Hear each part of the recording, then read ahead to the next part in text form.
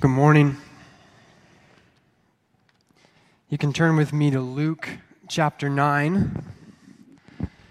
We're going to pick up where we left off last week, which brings us to verse 10. And this morning we're going to be reading what's probably for most of you a very familiar text.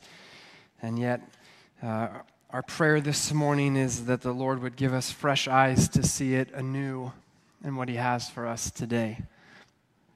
Luke chapter 9, beginning in verse 10. Here's what we read. And the apostles, when they had returned, told him all that they had done. Then he took them and went aside privately into a deserted place belonging to the city called Bethsaida. But when the multitudes knew it, they followed him. And he received them and spoke to them about the kingdom of God. And he healed those who had need of healing. When the day had begun to wear away, the 12 came and said to him, "Send the multitude away, that they may go into the surrounding towns and country and lodge and get provisions, for we are in a deserted place here." But he said to them, "You give them something to eat." And they said, "We have no more than 5 loaves and 2 fish, unless we go and buy food for all these people," for there were about 5,000 men. Then he said to his disciples, "Make them sit down in groups of 50. And they did so, and made them all sit down. And then he took the 5 loaves and the 2 fish, and looking up to heaven, he blessed and broke them, and gave them to the disciples to set before the multitude. And they all ate and were filled. And 12 baskets of leftover fragments were taken up by them." Let's pray this morning. God, as we come before your word, Lord, as we look at a text that for many of us is familiar, for some of us it may be new, God, we recognize that it is something that we all need to hear. God, that it has truth about who we are, that it has truth about who you are, and it has truth about what we should do in light of those two things.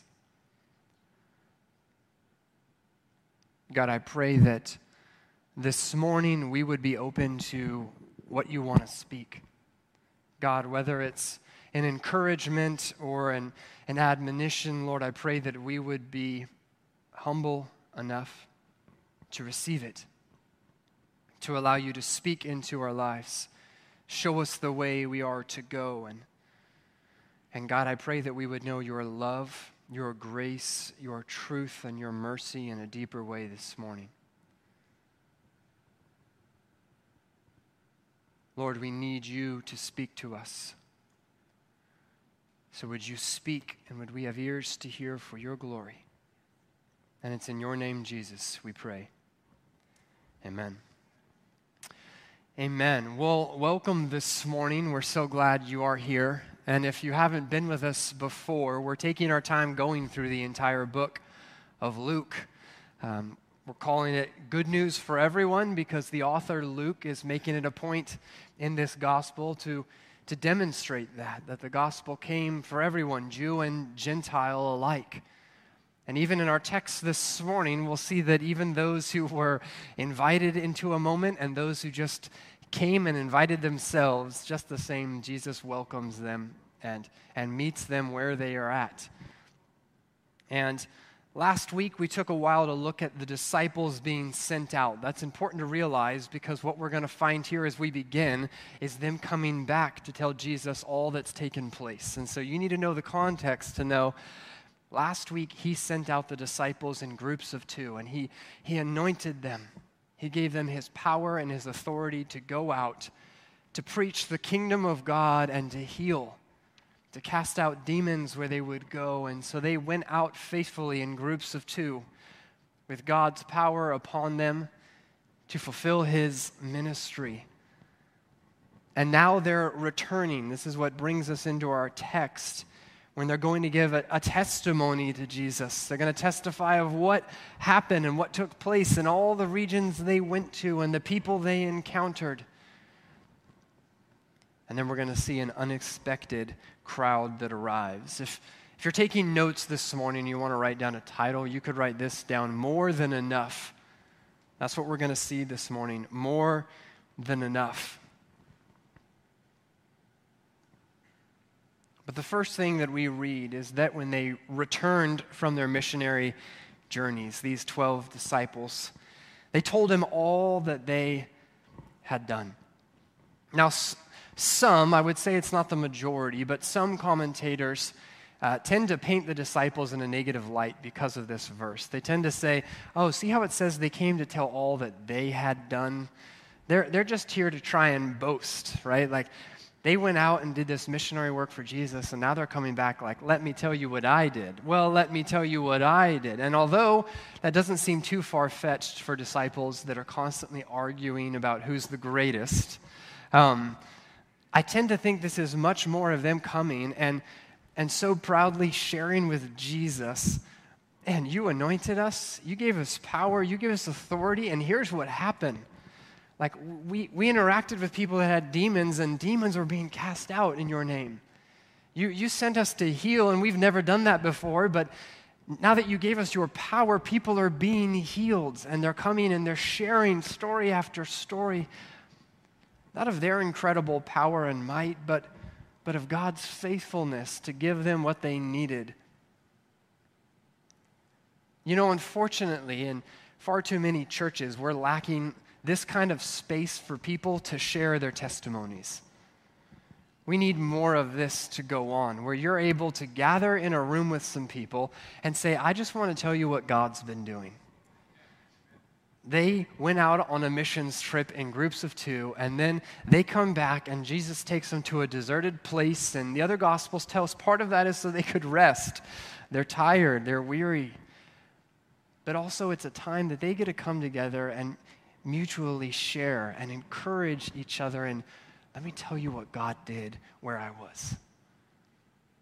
Man, it's so important as believers that we are having space to be able to share these things. And not because someone is forcing you to, but because you willingly desire to. And I say that because I remember when I first went to Bible college, there was just sort of a culture at Bible college that when I walked in the first day, these were the first 2 questions anybody would ask me. They'd walk up and say, hi, what's your name? Oh, my name's Lucas. What's your testimony? I'm like, whoa there, like, I'm just trying to get my room key, you know? You want to know my whole testimony right now? Like, do we have time? And that's just kind of the culture there. There's a bit of a bubble, and it was a sweet season, but I understand, too, that that's probably not the most practical way for us to take this and apply this. You're at the grocery store, and the clerk's like, okay, that'll be $23.75. Okay, $23.75, great. And tell me your life story, right? Like, the people behind you in line are not going to appreciate that moment. They're like, I've got groceries to buy and places to go. I don't have time to hear the clerk's life story. But there are times that we should really set aside like this, where the disciples get together with Jesus and they get to share what the Lord has done.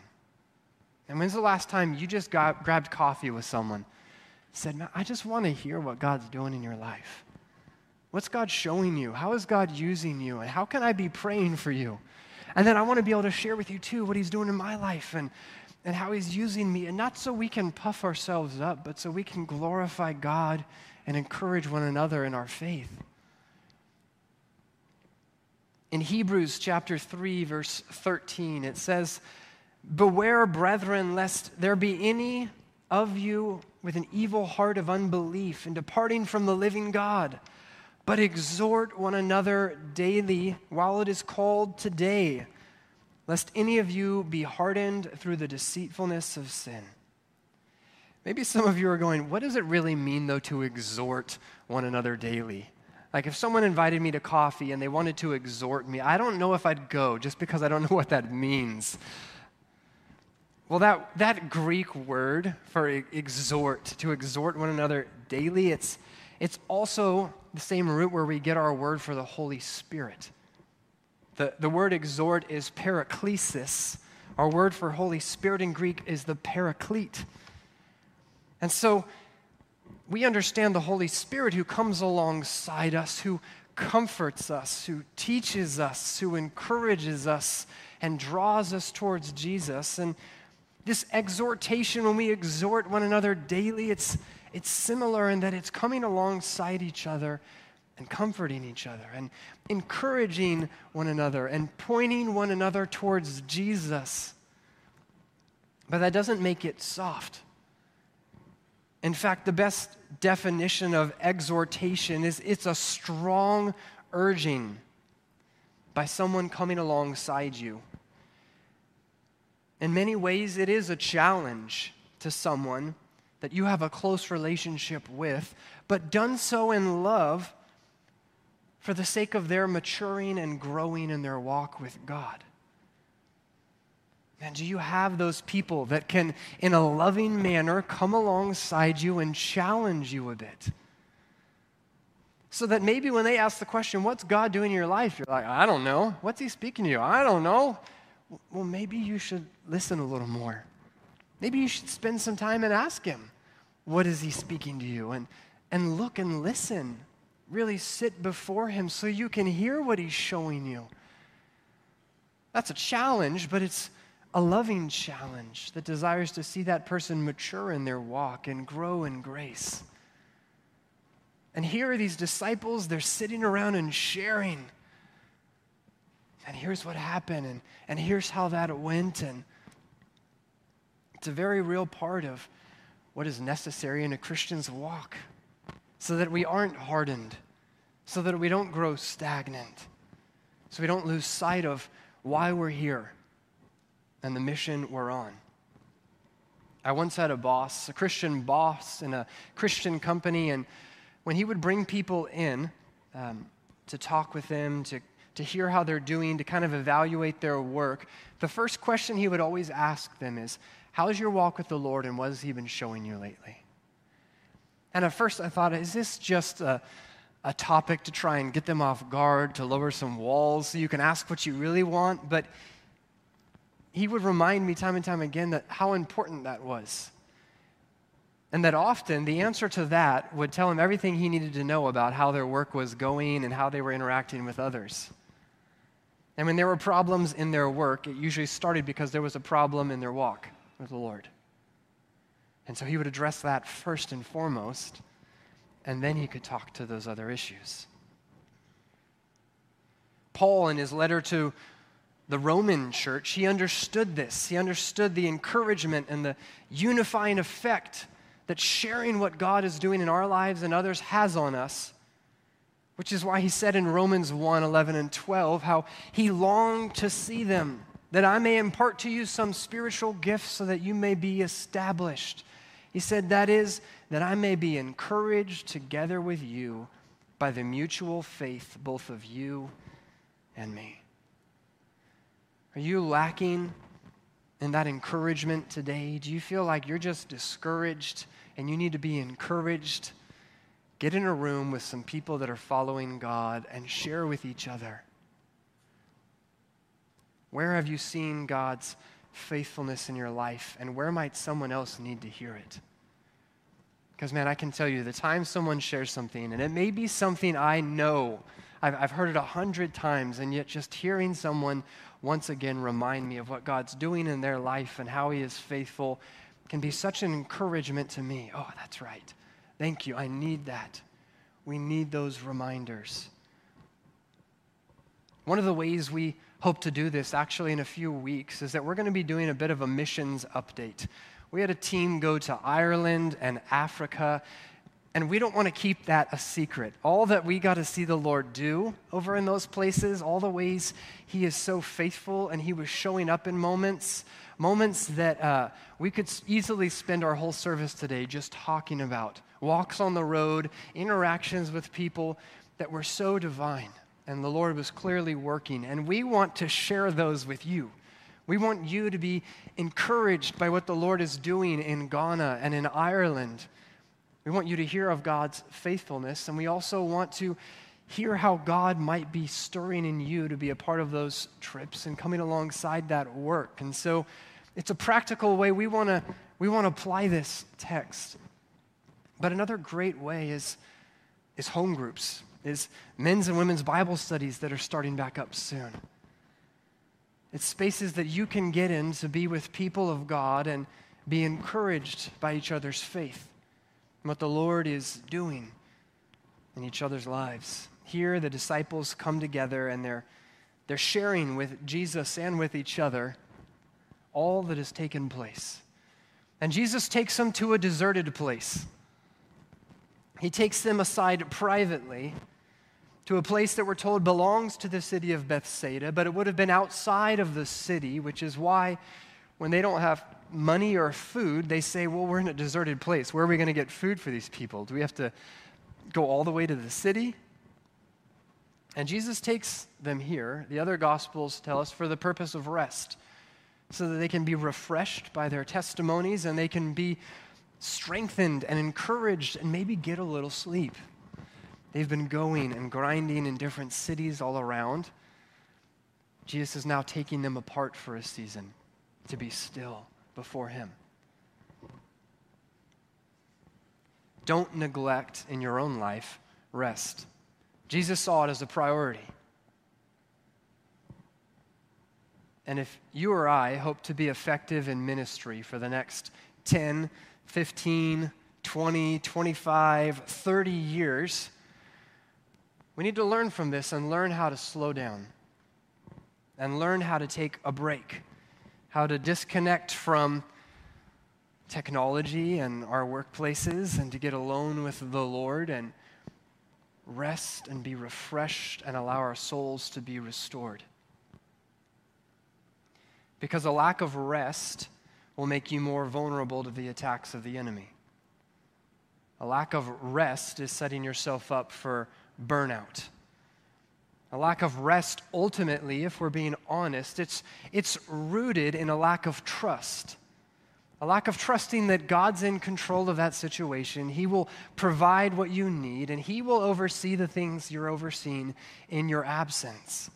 Because what do we tell ourselves? I can't leave. If I left, it would fall apart. If I left, what would happen here? If they didn't have me, hey, there's actually a level of faith it takes to be willing to step aside from all that and rest.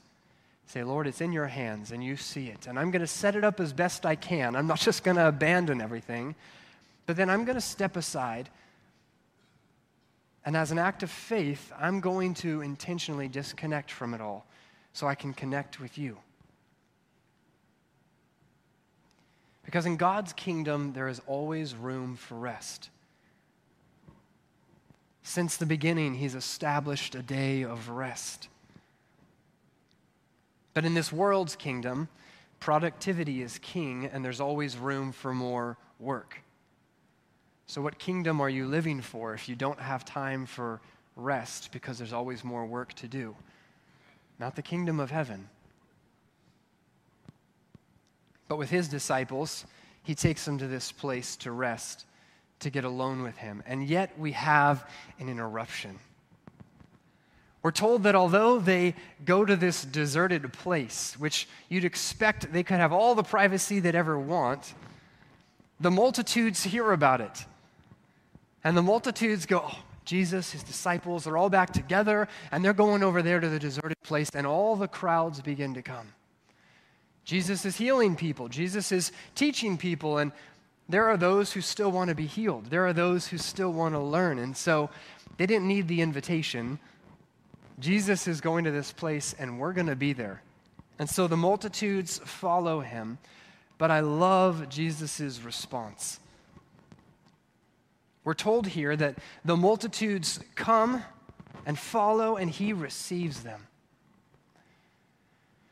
Just because rest is necessary and should be regularly scheduled and a part of our lives doesn't mean that we get to check out as a Christian and the Spirit's leading in moments with others.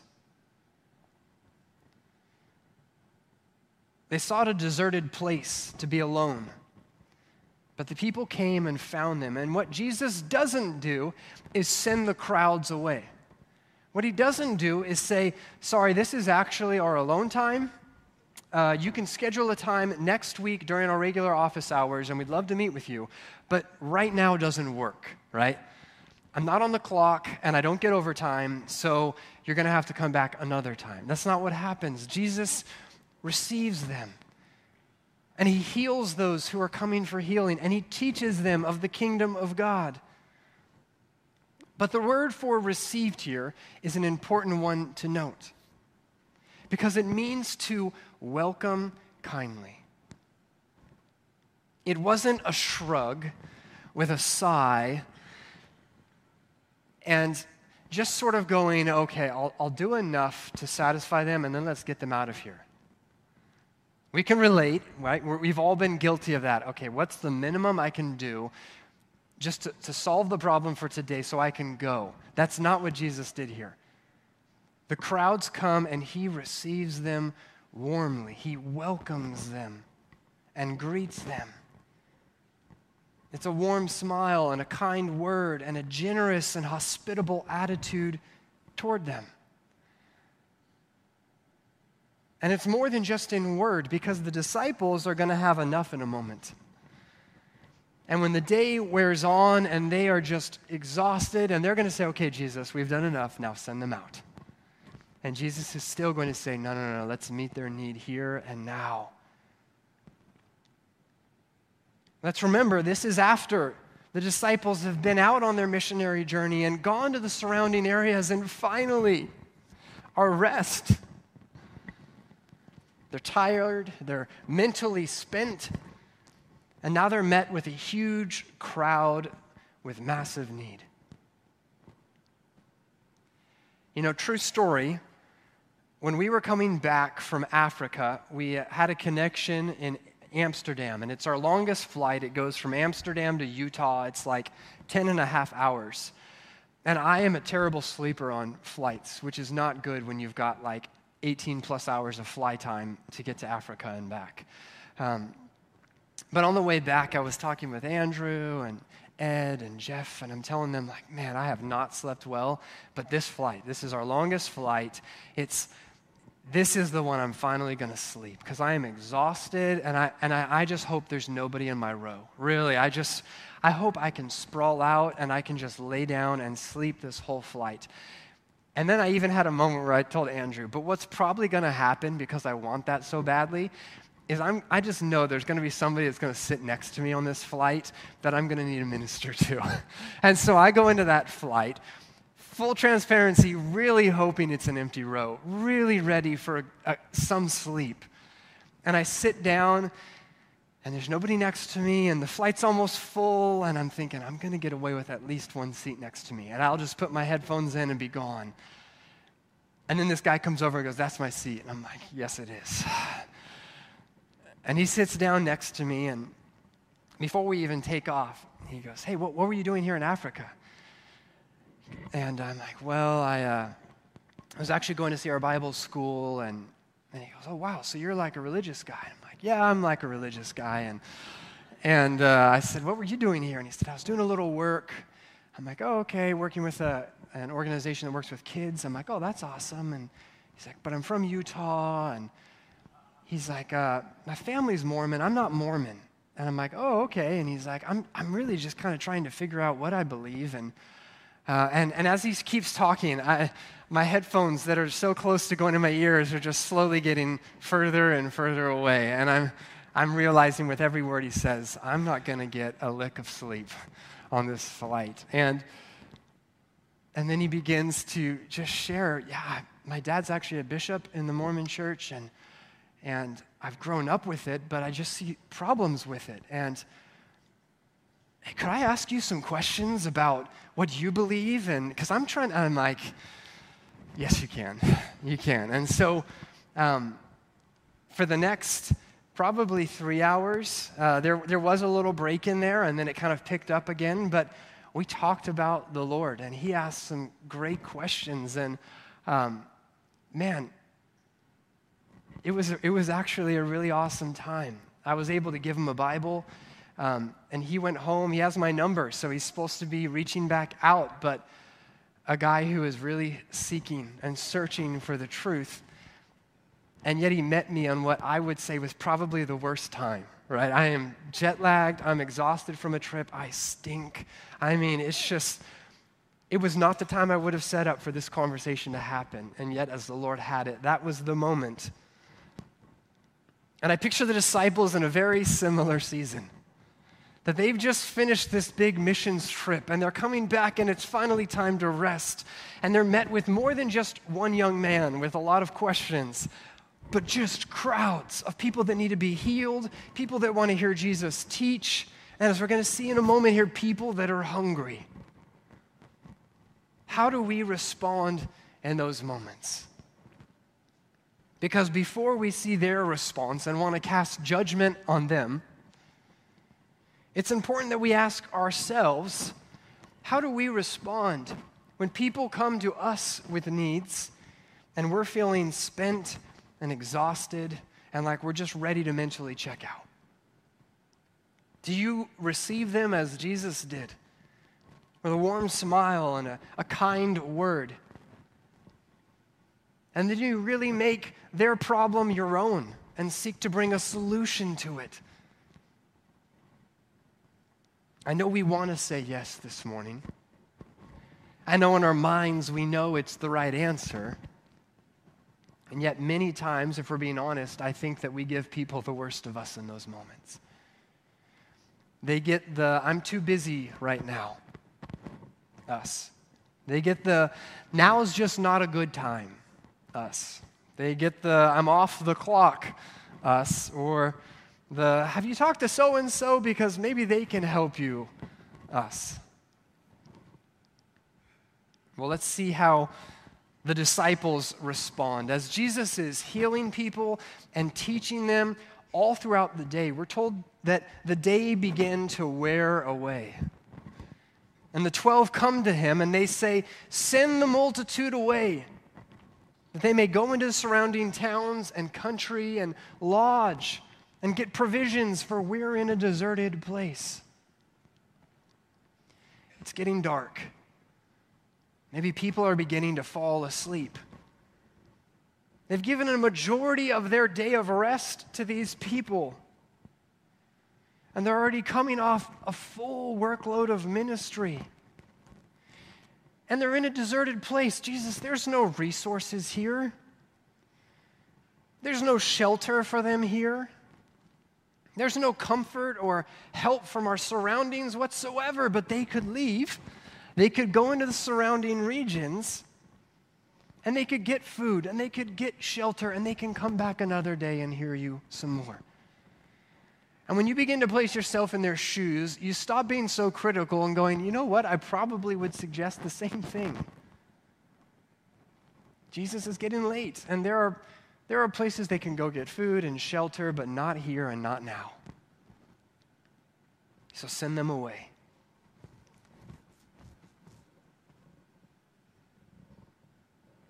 Imagine what this would look like in the context of your life today. And maybe it's right after you clocked out from work. Or maybe it's when you just got the kids to go down to sleep, that beautiful golden hour. Maybe you just started your vacation and it's day one. Maybe for students in here, the bell just rang. Freedom. I get to go and do what I want now. Or you just sat down that evening to watch your favorite show and you've been waiting all day to sit down together and watch it. And then you get the phone call or the text. Someone knocks on the door. You run into somebody on your drive home or at the grocery store. And they're coming with needs that you don't feel like you can adequately meet. Maybe it's money they need and you know I don't have the money to cover that. Maybe it's a transportation issue and you're like, my car's got enough issues already. I can barely get it from A to B. Maybe they have questions about Scripture and you're like, oh, I do not want to dive into that right now. That'll take hours and I don't even know where I fully stand on that yet. And there's other people that could talk to you about that. Church, we need to be willing to enter the mess of those moments and trust the Lord to supply what we need. often it's not going to look pretty. It's not going to work out perfectly. And it doesn't feel like the priority in that moment. But God has established that moment, and it's just as much as part of his plan. It's not by accident, and he has a purpose in it. It makes me read Matthew 25, 35 through 40 a little differently when I think about it in that context. When we read him saying, "For I was hungry and you gave me food. I was thirsty and you gave me a drink. I was a stranger and you took me in. I was naked and you clothed me. I was sick and you visited me. I was in prison and you came to me." Then the righteous will answer him and saying, "Lord, when? When did we see you hungry and feed you, or thirsty and give you drink? When did we see you a stranger and take you in, or naked and clothe you?" And the king will answer and say to them, "Assuredly I say to you, inasmuch as you did it to one of the least of these my brethren, you did it to me." I don't know about you, but I often have read that scripture in a context of being full and being ready for it and looking for it, and not in a context of being empty and burnt out and exhausted, and these being interruptions to my day or my rest or my vacation. And yet, how do we receive people in those moments? The cold drink of water, the clothing they need, the encouragement and the help. Because Jesus says, "Inasmuch as you have done it to the least of these, you've done it to me." And so when the disciples come to him and they say, "We're exhausted, we're burnt out, we need a break," send them away. Jesus says, "No, actually, you give them something to eat." And throws it right back on them. Have you ever had the Lord do this to you when you try to push something away and then he just flips it right back on you? It comes right back around like a boomerang that you're not ready for, and you're like, I thought I was done with that. And here it is again. Jesus pushes back the responsibility on the disciples. And this is good discipleship. Jesus knows there is coming a day when he is going to depart and not be with them anymore. He says, no, there's going to come a day you're going to have people come up to you you're not expecting. You're going to run into people on the road, and you need to be ready to make their problem your own. I don't want you to get used to just sending them away or letting me reach their need and then sending them away. I want you to meet their need. And so he challenges them in this moment. You know, if we effectively want to reach the lost in our community around us, we need to be willing to be problem solvers and not problem pushers. See, a problem pusher throws other people under the bus. Hey, yeah, I know you have a need, and I bet so-and-so could help you with that, so I'll give you their number. Give them a call, and they'll help you with that. Problem pushers look to maybe not toss the problem to someone else, but you just want to push it far enough down the road that maybe another solution comes and you didn't have to be the one to figure it out. Yeah, let's talk about it next week. And then, next week's not really a good time. Maybe the week after, and you just continue to try and push it out, and maybe someone else will help them. Maybe they'll figure it out on their own.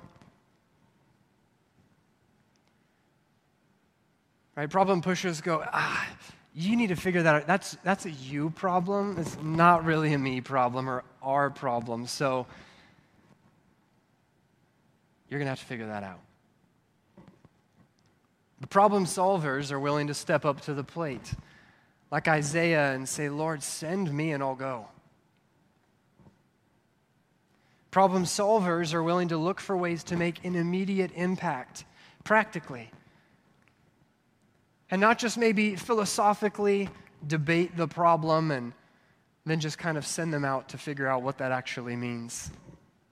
Problem solvers are willing to make the struggle of another their own, which means you're not willing to rest until there's been an alleviation to that problem. Now, don't misunderstand me. There may come times when the most helpful and loving thing you can do for someone is to connect them with someone else. I'm not saying that there aren't moments that you might say, I think actually there is a professional counselor who could help you in a really impactful way. And it would not be the most loving thing for me to kind of fiddle around with things that aren't going to help you if I know someone who can actually help you. Maybe you meet with someone and you realize, I know the person who is an expert in this and has a heart to do this and would love to meet with you. And so I want to connect you with them, but not doing so just so you can get out of it, but doing so because you believe this is the best way forward for them. And so you're going to not only help connect them with this person, but follow up with this person and make sure that it's helping and that they're growing and that it is solving that problem.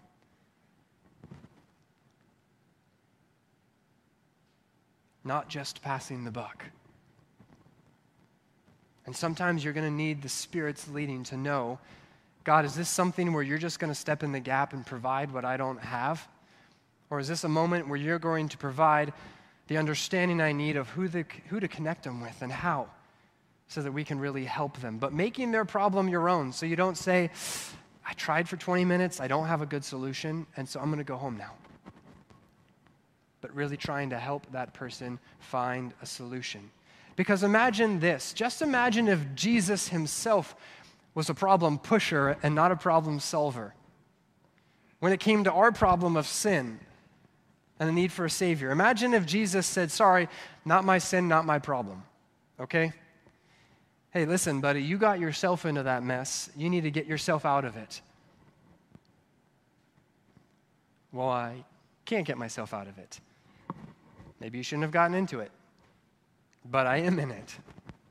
No, but Jesus came down into our mess, and he lived and dwelled among us, not apart from us. And he was bearing their burdens as his own, and he was moved with compassion to receive them warmly. And he took our sin upon the cross so that he could offer us salvation. He took our problem upon himself, and what he offers us in return is a solution to it. So how are we being the hands and feet of Jesus with those around us and the problems they have? Well, for the disciples in this moment, all they can see is the insufficiency of themselves and what they have to meet the need. They say, we have no more than 5 loaves and 2 fish. Unless we go and buy food for all these people, which the other gospel tells us was far more money than they had.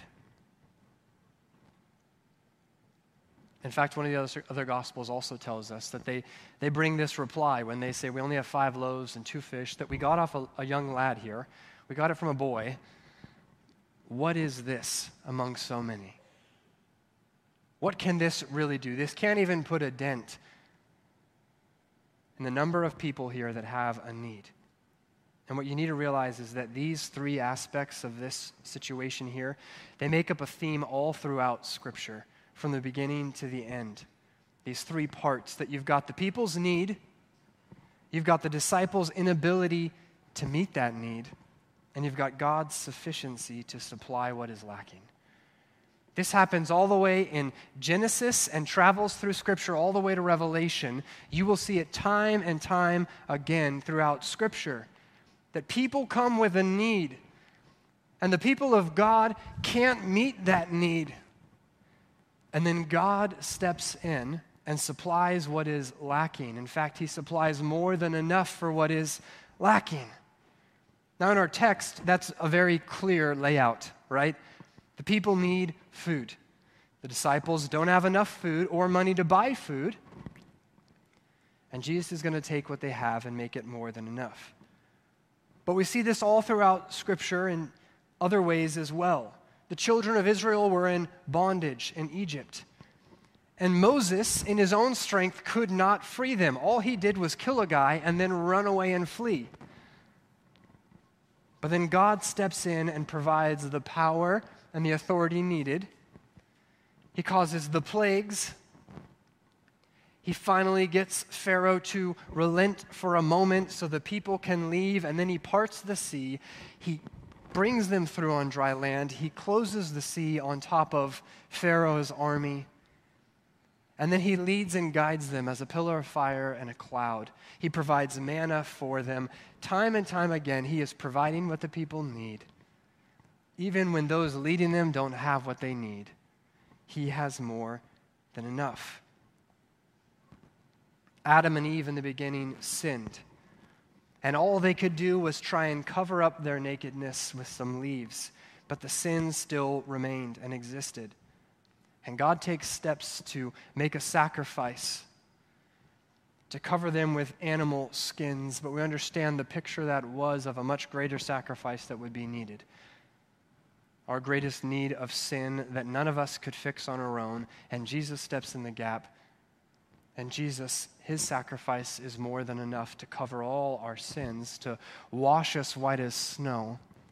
And where our sin abounded, his grace abounds so much more. You could say where we were spiritually lacking, he had 12 baskets full afterwards, left of grace for our sin. And so he takes 5 loaves and 2 fish, and what does he do? He doesn't look at them and say, not enough. He doesn't look at the crowd and say, too many. We're told that he looks up to heaven. And then he breaks it and blesses it, and he gives it to them. Now, this is after he's told the disciples to divide them in groups of 50, which may have felt like a little bit of a confusing moment for the disciples and a bit of an act of faith that they had to walk out, because all they've done is told Jesus, there's not enough food, we don't have a solution, send them away, and he says, feed them. We can't, this is all we have. He says, go divide them in groups of 50. And we know there's 5,000 men. That doesn't include women and children. This is a massive group. And so this is a timely process of dividing every single group into 50. And I imagine you just see groups as far as the eye can see. And then they finally are returning to Jesus, and he's looking up to heaven, and he's breaking and blessing this food, and then he's giving it to them. And Scripture doesn't give us the details we want so badly. It doesn't tell us how he multiplied it. Did he just keep pulling it out of the basket? Did they take those baskets and just never run out? And they're like, I thought I grabbed the last piece, but there's one more, and no, there's one more. And no. We don't know how he multiplied it, but we know that he did. And isn't it interesting that what Jesus chose to do in this moment is take the 5 loaves and 2 fish and multiply it? And here's why I think that's interesting. He didn't need it in order to provide, did he? He's the God who created everything in Genesis out of nothing. So he created the fish that exist from nothing. And he's created the trees and the bread and everything that they have, the baskets, all of it is because of something he created out of nothing. So he's not sitting here going, I need more to work with. And yet he chooses to use the 5 loaves and 2 fish.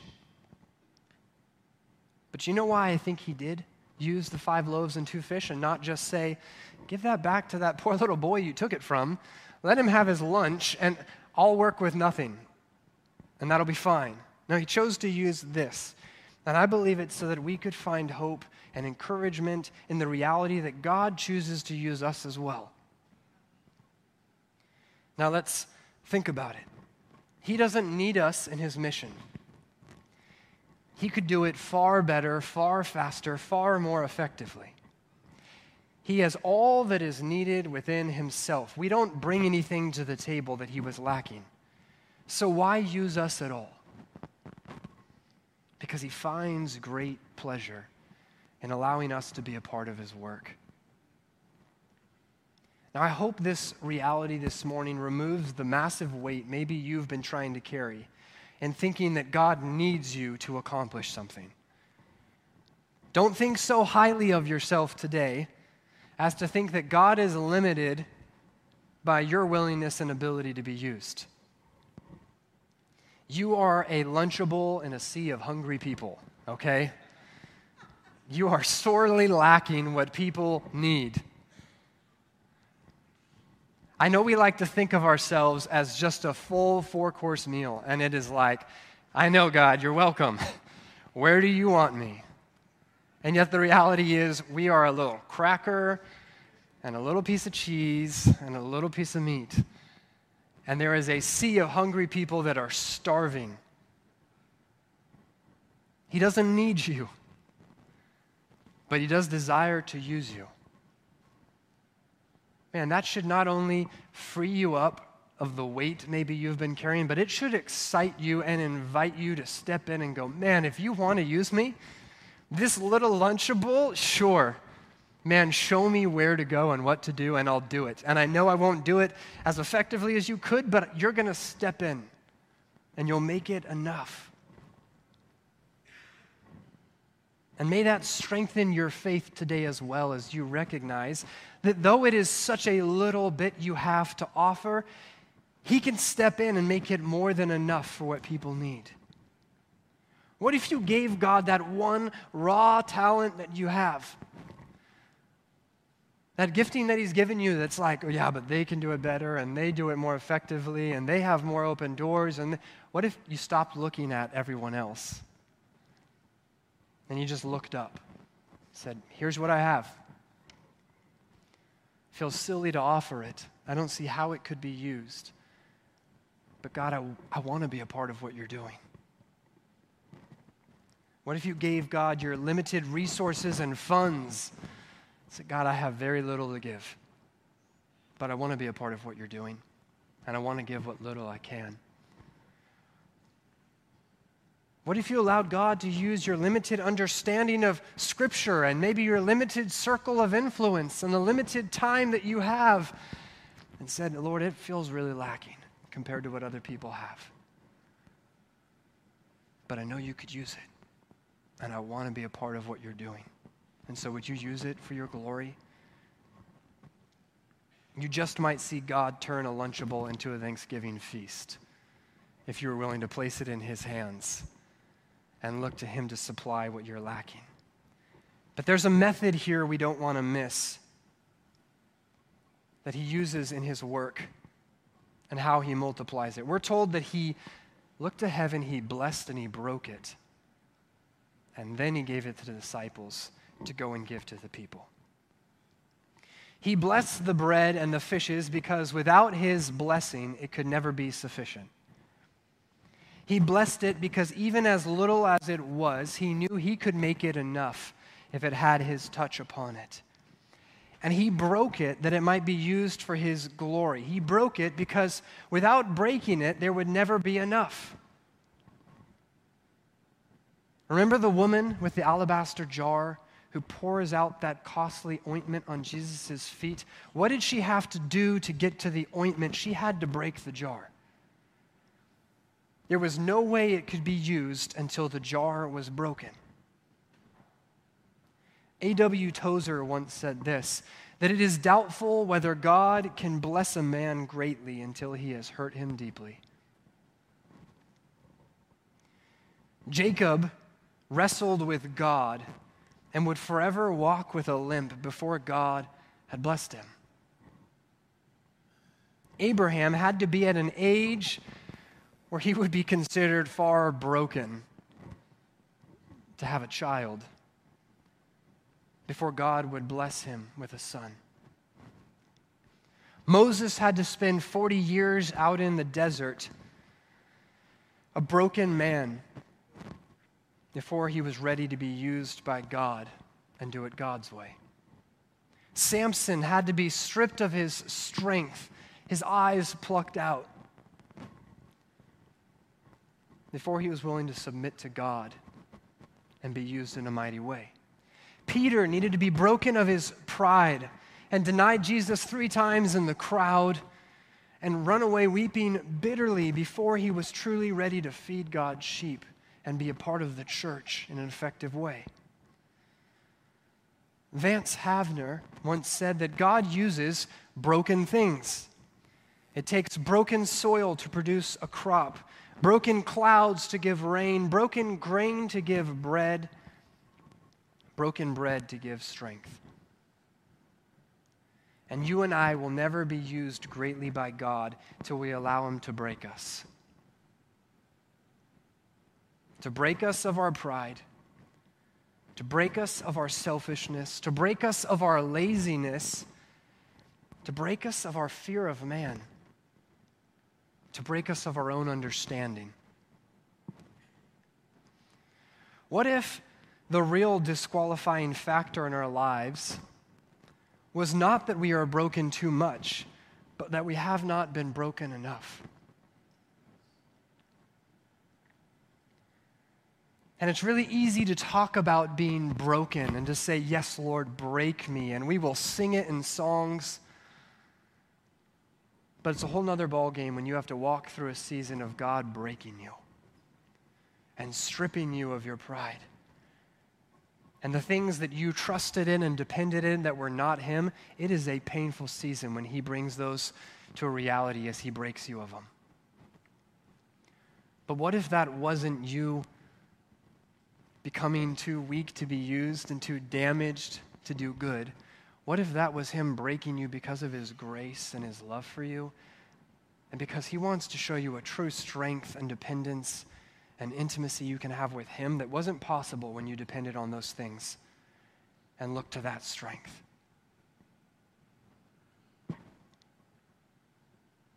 Because when you allow him to truly break you, the beauty is that he builds you back up, and he blesses you and uses you in ways that you were never going to be used before he broke you. We took communion last week, and we take it in remembrance of Jesus, whose body was broken for us, whose blood was shed for us. The greatest act in human history that accomplished the solution to the greatest problem that ever existed demanded that the Son of God be broken, so that through his life given for us, we might be blessed by God. The bread of life, Jesus, broken for us, the all-sufficient sacrifice. And what would it look like in our lives if we viewed God's breaking not as him punishing us, but instead as him equipping us? What if we didn't run from the breaking and despise it, but we recognized it as a painful but necessary part of the process in him using us? Because he blessed the bread, he broke the bread, and then he used it for his glory. Don't mistake the order there. If you're being broken by God today, it's because he is blessing you and because he's going to be using you. Don't run from the breaking. Don't despise the breaking. Trust that it is him equipping you so that he can use you in a way far greater than you could have been used without him. 5 loaves and 2 fish on its own was never going to be enough. It was a young lad's meal. And you've got a bunch of grown, hungry men, women, and children here. So Jesus had to bless it and break it if it was going to be enough. And if you and I hope to be used in an effective way for God's kingdom, don't think that you can just bypass the blessing and the breaking. It's a part of God's process. And so he breaks it, he blesses it, he gives it to the disciples. And what we're told is not just that people had a little snack to satisfy. We're told that there was enough that everybody ate and everybody was filled. And then on top of that, we're given an added detail that there were actually 12 baskets left over, which I love, because how many disciples are there? There's 12 of them. So not only is he going to supply what's lacking for the crowds, and they're going to give food for everybody to eat and be filled, but all the disciples get a big old basket to take with them. You know, and that's what Jesus can do. When he breaks us and blesses us and uses us, he takes what was never going to be enough and he makes it more than enough. And he doesn't just use us in ways to maybe scratch the itch a little, of a problem that exists, but to completely satisfy and overfill to the point that there are leftovers in abundance more than what was at the beginning. It's not just, oh, cool, he met the need and now we have 12 baskets. There wasn't even a single basket to begin with. And now we've got 12 left over. So not only was the need met, but we're ending in a better place than we started.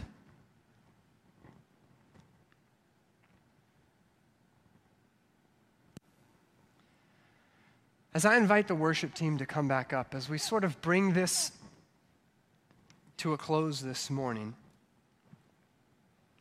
there's a few questions I want to ask you to be thinking about this week.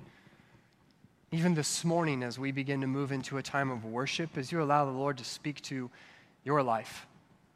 Not the person next to you, not what someone else in here today needs to hear, but as you allow the Lord to speak to you. What is God asking you to give to him today that he might use for his glory? What is he asking you to give to him today? Not what do you have in an abundance that you feel like, oh, I could really make a dent with this. Maybe it's the thing in your life that you feel like you have the least amount of. Oh, I have plenty of money to give, but I've got no time.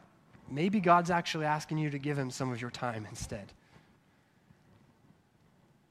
Oh, well, I've got a bunch of talents I could offer, and oh man, I could really bless this church, but I've got no money. Well, maybe God's still breaking you a bit, and those talents need to be worked out a little more, but maybe he's asking you to give some of the money that you feel like you have none to give. Or maybe you're the person that says, I've got time and I've got money, but I've got no talents, okay? Maybe there's some way that you're selling God short, and it may feel like a very, very little bit. But God wants to use that so that he can get the glory in it. Because if we flip this story and we said they started with 12 baskets and they ended with a few loaves and fish, God still did an amazing work, but we begin to start giving a little more credit to how much was really in those 12 baskets and not to how much did God really have to do to make this possible. We like to offer God our strengths, but what if today God's calling you to offer your weaknesses, because that's really where he gets the most glory? And maybe first he needs to break you. To break you of your pride and your reputation, to be willing to look weak and vulnerable and insufficient so that he can show up in a greater measure. This morning, let me ask you, where is God calling you to step into the mess of another and make it your own? Where have you, maybe like the disciples, sent someone away because it was more convenient and you were exhausted, and maybe this morning God's bringing them back up to your mind, God's putting them on your heart so that you would reach back out, and instead of turning them away, you would seek to meet that need. Where have you limited God based on your lack when you should be trusting him based on his sufficiency? Because the disciples look at the loaves and fishes and they look at the crowd, but we see Jesus looking up to heaven.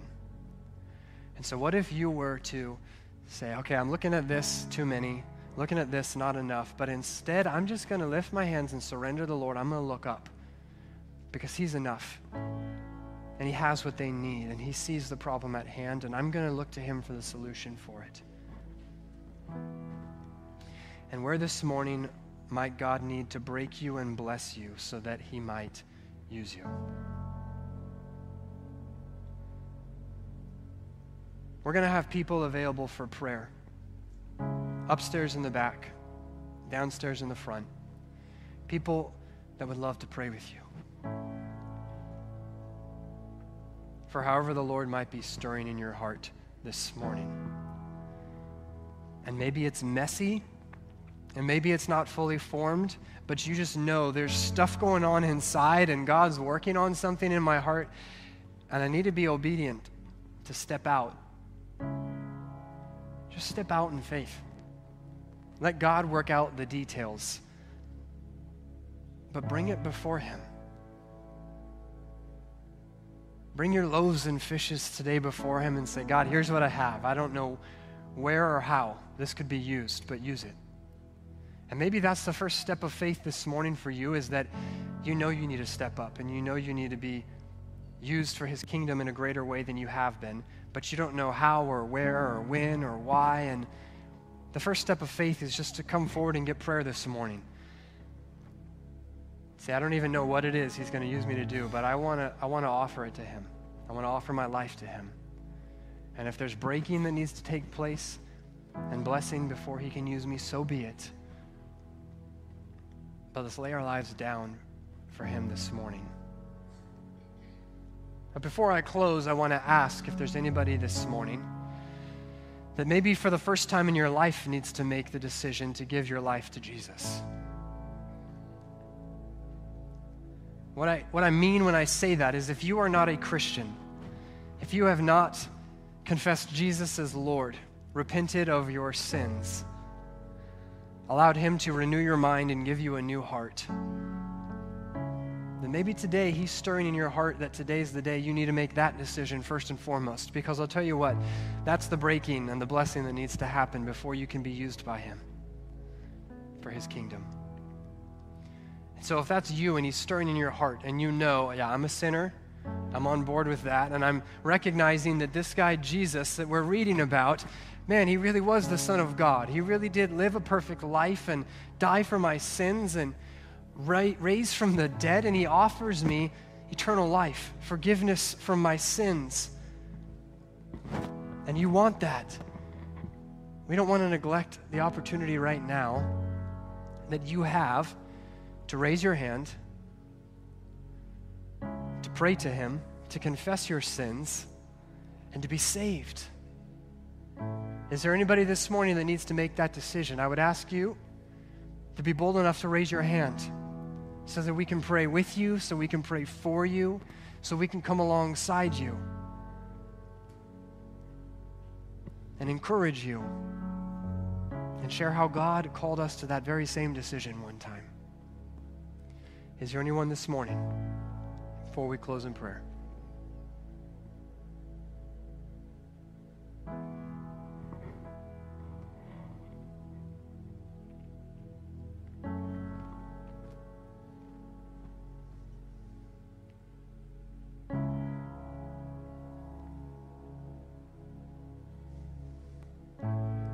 Well, then this morning, as we close in a word of prayer and then move to a time of worship and response,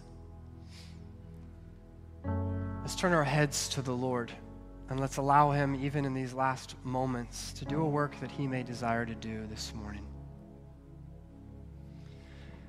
And God, as we come before you this morning, Lord, as we're reminded of a story that maybe is so familiar to us, God, maybe this morning you've been speaking to us in ways you haven't before when we've looked at it. God, we know this was such an important story in Scripture because all the Gospels mention it. And Lord, apart from your resurrection, that didn't happen. So Lord, would you continue to speak to us and show us the richness of this story, of what took place that day with you and the disciples, meeting the needs of that crowd. And then, God, would you show us what it means for us today as followers of you, maybe exhausted and burnt out, maybe having pushed away and turned away those who had a need. But Lord, this morning, we want to walk in your footsteps. We want to learn from your example. God, we want to meet the need. And Lord, it's a dangerous prayer. Lord, it's a prayer we often don't want to pray. But God, we pray this morning that you would break us and bless us so that you might use us. Not our will, but yours, God, be done. Lord, we offer our lives as living sacrifices this morning. holy and acceptable to you. It's our reasonable service, God. It's our spiritual worship. Holy Spirit, would you be touching hearts and changing minds and drawing people to respond this morning? Because, God, we want to leave this place and step out into a world that has far more needs than we could ever reach. As people that are lacking what is necessary, but looking to a God who has more than enough. And we want to be used for your glory today. And it's in your name, Jesus, that we pray. And all God's people said, amen. Would you stand as we worship the Lord together?